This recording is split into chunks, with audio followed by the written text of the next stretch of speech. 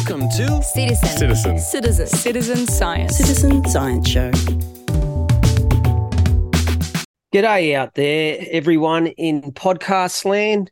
Today we have a very exciting show. We have Margo Smith from the Combined Hunter Underwater Group. Thank you very much for joining us, Margo. How are you this evening?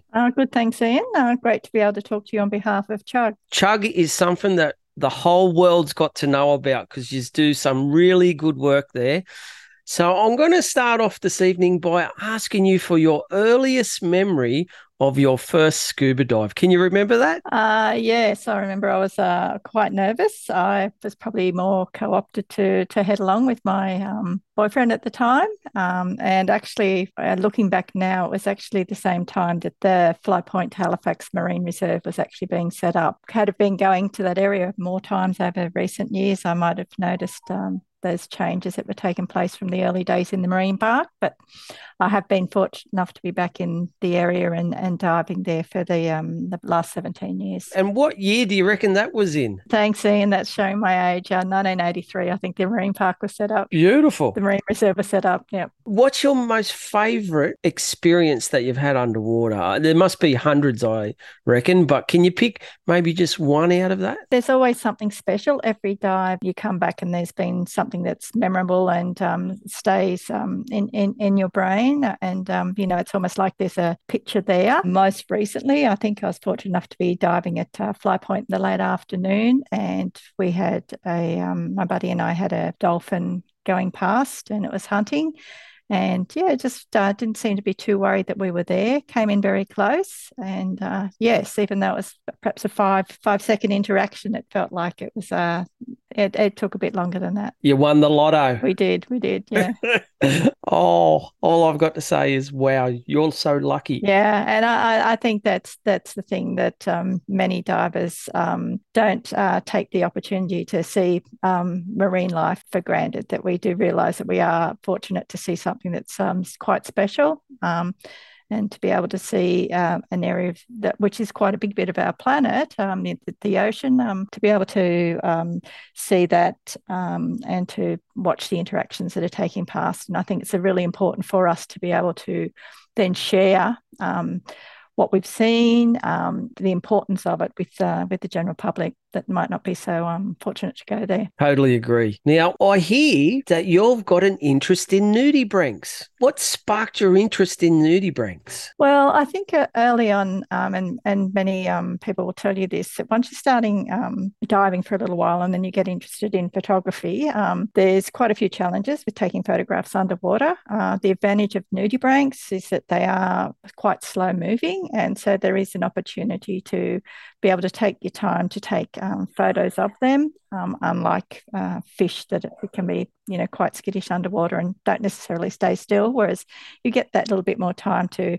take those photos of nudibranchs underwater. And then, if you're showing your photos to somebody, they're sort of saying, well, what is that? So obviously you've got to find out a little bit about the critters so that you can share that knowledge. The fact that they've got their breathing gills on the outside of their lungs, on the outside of their body, the fact that they're poisonous for fish due to the toxins in their body. But so many different colours. It's different colours, different textures, different sizes, different things that they eat, that it's really an interesting area to start, investigating a little bit more and to just, build your knowledge base from the first couple of brightly coloured ones you might see to looking at ones that are perhaps not quite so obvious. Well, I think some of our listeners will be actually really interested in building their knowledge base because, as you said, as a beginner, they stop and you can have a look at them.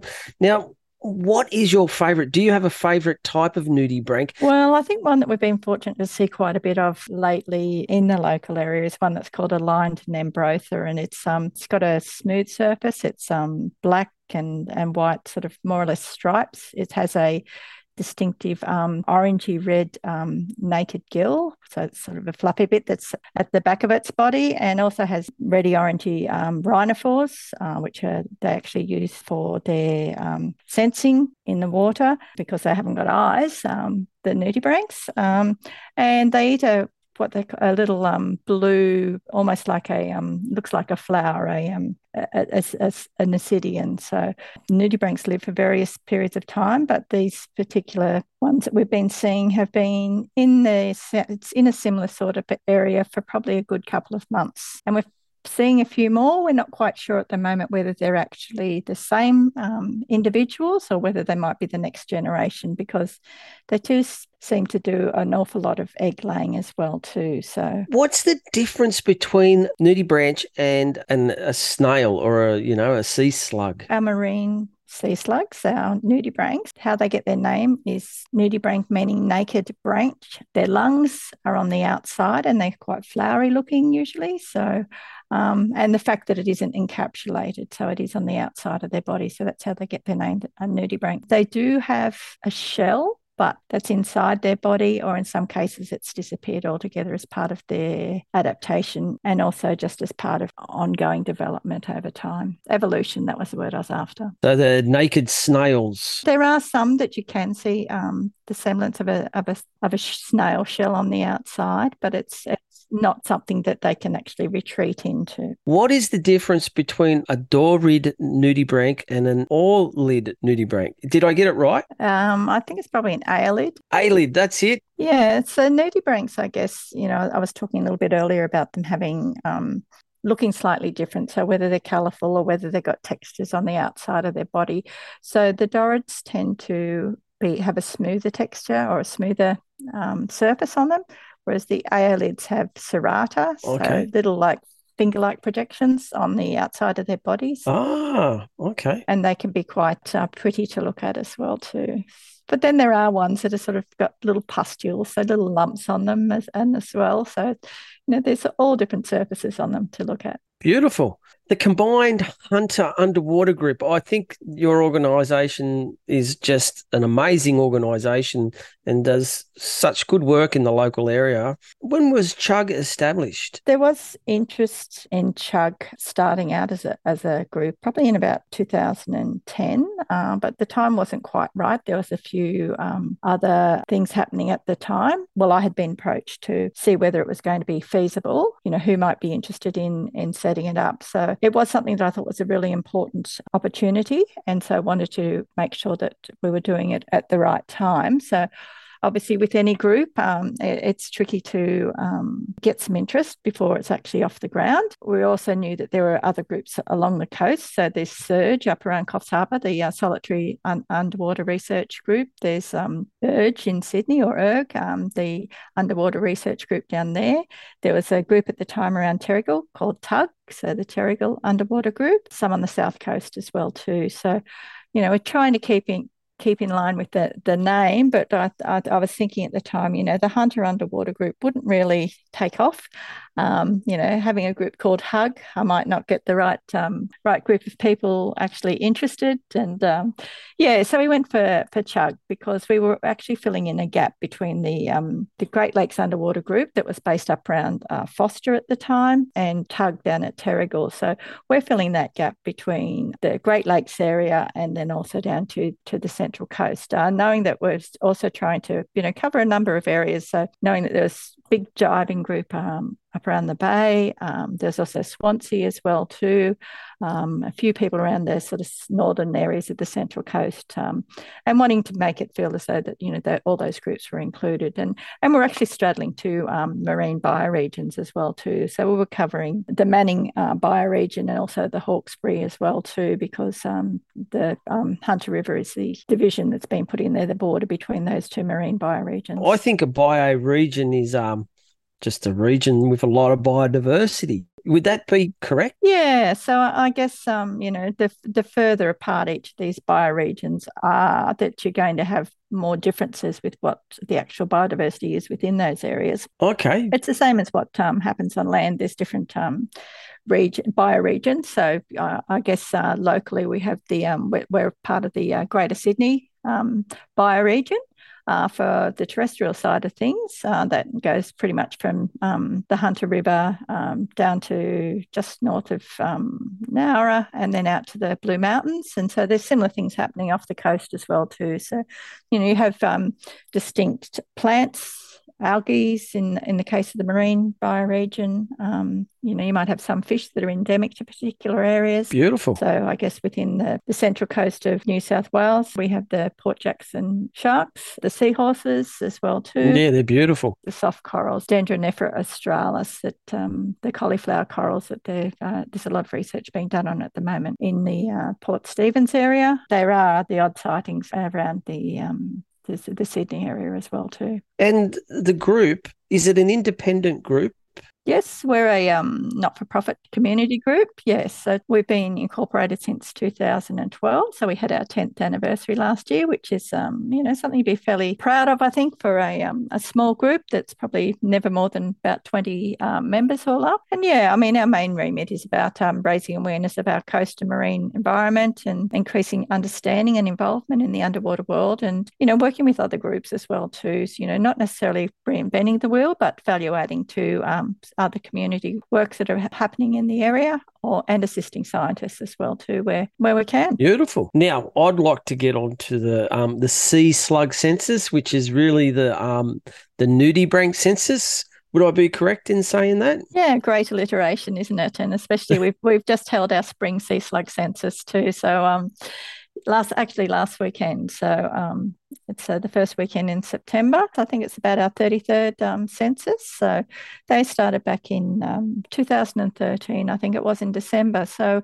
we were a group of people were talking after a dive one day. Actually, it was in November, and saying how we thought that, just observationally, that the sea slugs numbers seemed to be quite high, and whether we thought that was something that was actually could be looked at from a scientific viewpoint. How would we go about that? The discussion with some divers that were based at Southern Cross University, and also some people that were involved with the Port Stephens Great Lakes Marine Park. How would we go about that? How would we get people involved? How are we going to look at what the records were, what people found? So I guess it was fine-tuned. It has been fine-tuned over time. Originally, it was only for 24 hours. That has been increased so that locally we tend to run it here for 48 hours. But some of the other areas that have taken on board the sea slug census to be able to run it in their area might run it over 10 days so that they can straddle 2 weekends. Over the years, has there been a difference recorded? There's definitely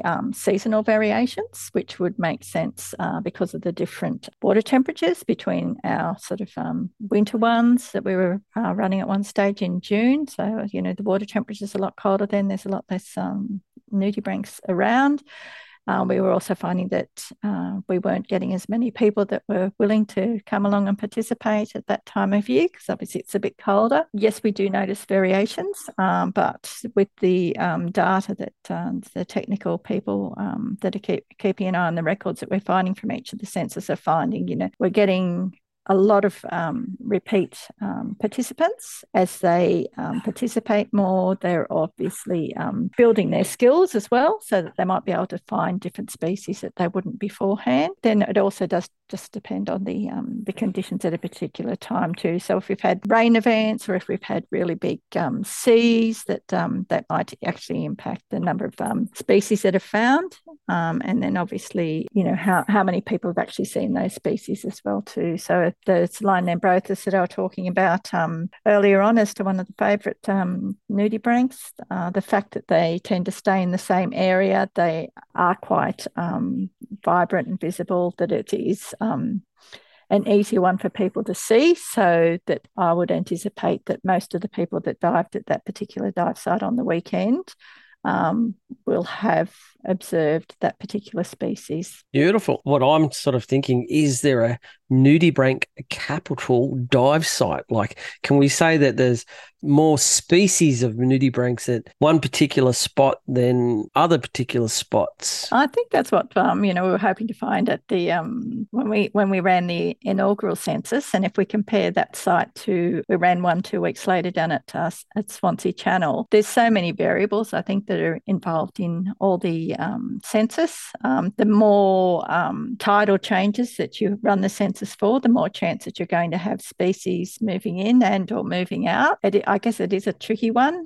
We'd like to say, I think, that we're a hotspot because we've been running so many sensors here for that period of time that we've got a fantastic array of data. But there are definitely other hotspots in the world. Some tropical sites are quite good as well too. But I think the Port Stephens one, for the number of years that the census has been run, would have to show that we're a pretty good spot for being able to go there and find reasonable numbers of nudibranchs on a single dive, which I think, and to be able to find them relatively easily is something that does work in our favour. On the weekend, how many nudibranchs did you find? My dive buddy and I, we've found about 35. Oh, yeah. As well as doing the underwater nudibranchs, we're also headed out to the rock platforms at low tide and having a look in the rock pools there as well too. So there'd been big seas the 24 hours before the weekend, so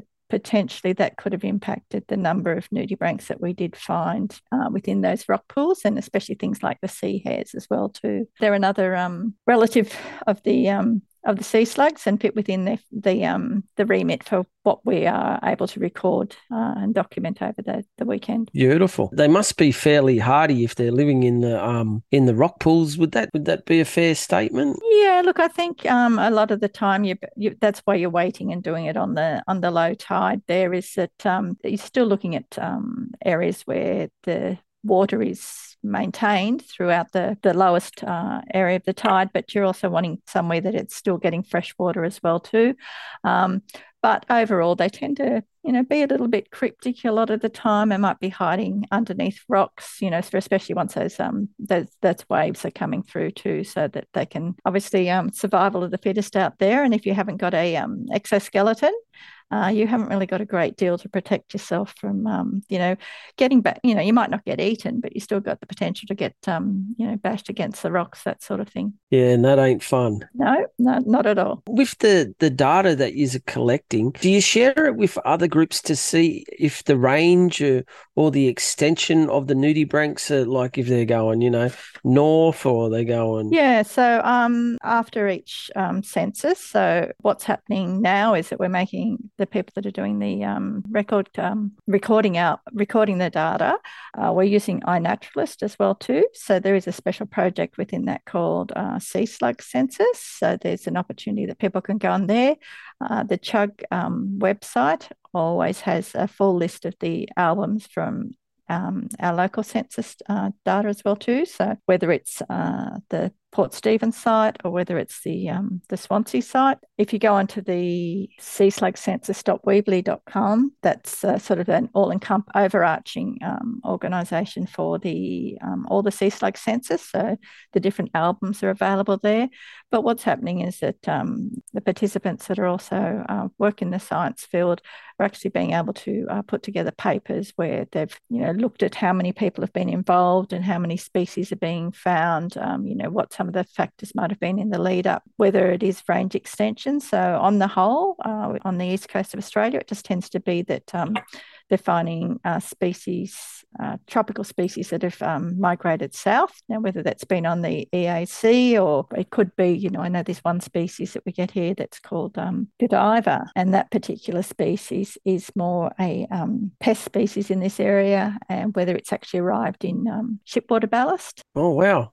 Is one theory, but it's actually a carnivorous nudibranch, and it will eat a lot of our local species. So much as it is a very photogenic species, it's a very destructive species. We are mindful of when we do see it.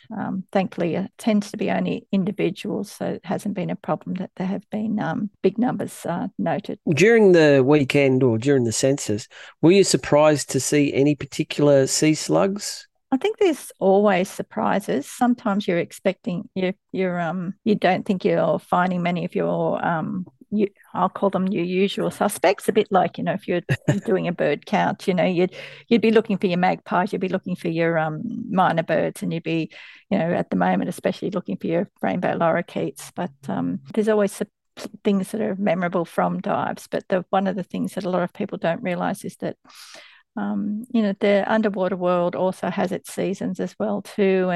And one species that we tend to find throughout the year, some people call it the boring nudibranch, others call it the pancake nudibranch, but it's Aphelodorus varia. I think it might have had a name change, but it's sort of mainly browns and brown, very, very nondescript, but the patterning can change over time. It's sort of got browns and it's got a purple gill nudibranch, and it never seems to be around too much in the spring census. We'll probably go for a dive in a couple of weeks and we'll find it there and think, oh, how did we miss it? But it's one that was missing in action for me personally this weekend. He might have been hiding under a rock. Yeah, if I think about it, I hadn't seen it in the couple of weeks leading up to the census as well too. And part of that sort of, I guess, growth and change of seasons underwater is that we get a lot of a very pink fluffy weed that grows towards the end of winter into spring. One of the things that eats that is our sea hares. They're beautiful, the sea hares, aren't they? Yeah. They weren't really evident when I was looking for them this weekend, but we have quite a few different species of sea hares. Why they called a sea hare, the genus of the majority of them is called a Aplysia. And the sea hares, these ones that can be quite big. They've got a mottled colouring on them. Oh, wow. They can grow to the size of a volleyball. They're voracious eaters, and I think that's how they got their name. It's a bit similar to, if you've seen rabbits in the wild and they might be a big group of them and then they just eat everything in sight, or like locusts going through that.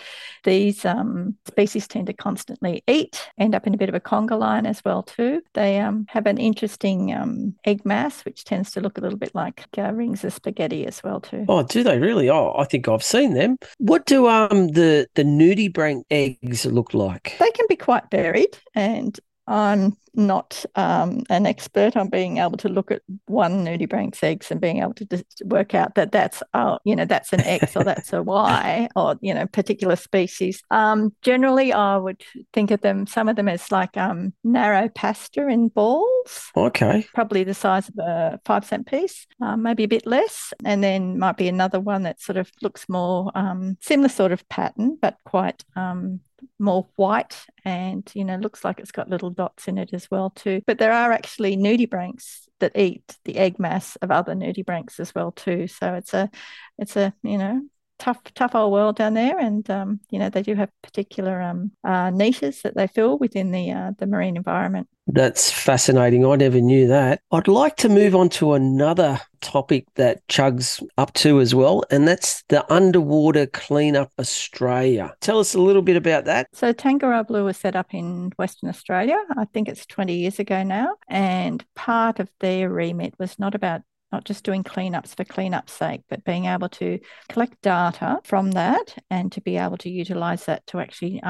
work for change within the shoreline. So that is now Australia-wide and further afield. And they have what's called the Australian Marine Debris Database. And within that, there's an opportunity for people to upload their data and to be able to go back and use that data to be able to possibly affect change, or to actually have that information there to be able to say, hey, look, there's lots of plastic bags or there's lots of straws in this area.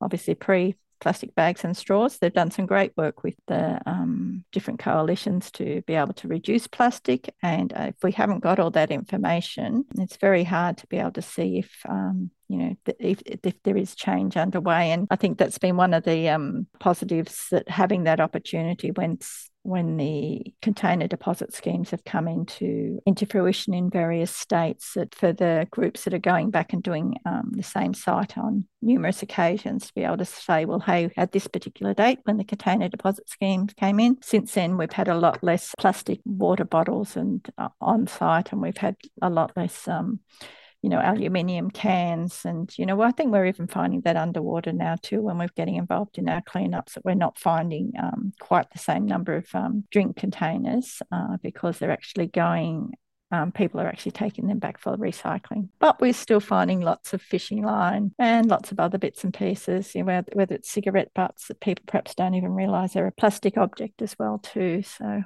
fishing line is really big issue. It looks very unsightly, but it's also not good then, for different animals to get caught up in as well too. So whether it's turtles that have been, had it caught around their fins, or whether it's been, birds that have had it collected out, some of our shore birds as well too. So, and it's not actually that hard to be able to take your fishing line home with you. So No, it isn't. Great to get that message out a little bit more. Sure would. How can people get involved in CHUG and the cleanups and the censuses? Yeah, so anybody can do a cleanup. So I think that's really important. It doesn't have to be an organised event. You've got fantastic groups that have been, such as Take 3, that have been trying to promote the message for years for people to just take 3 bits of rubbish whenever they clean up along, go for a walk at any time. There's other groups called Two Hands that have also been doing some work, I think they're mainly Queensland based, but you've got Two Hands, make use of it and just pick up those bits of rubbish as you go by.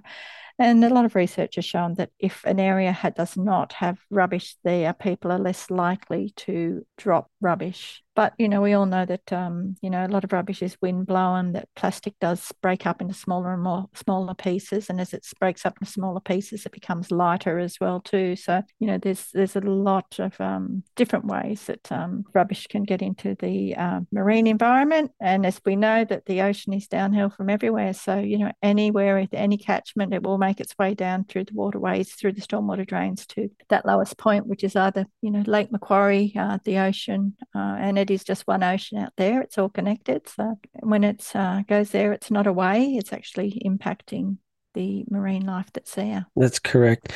Where can people get involved with the organisation? Yeah, so we do have a Facebook presence. So people could just look out for us on CHUG, is our Facebook.chug, I think. We've also got a website too. So if anyone does a search for Combined Hunter Underwater Group, they might just want to support the group to help us to carry out our activities. We have a very modest membership fee.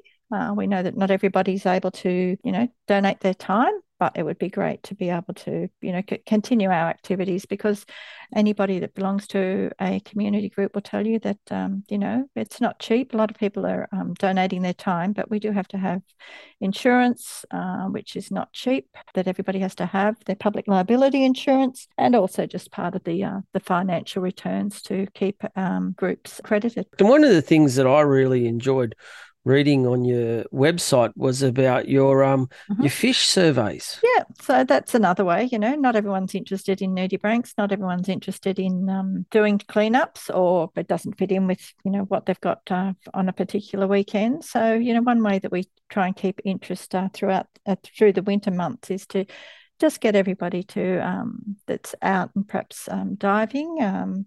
And we usually try and hold that in July, and that is just taking a snapshot of what fish can be seen in Swansea Channel on a particular tide.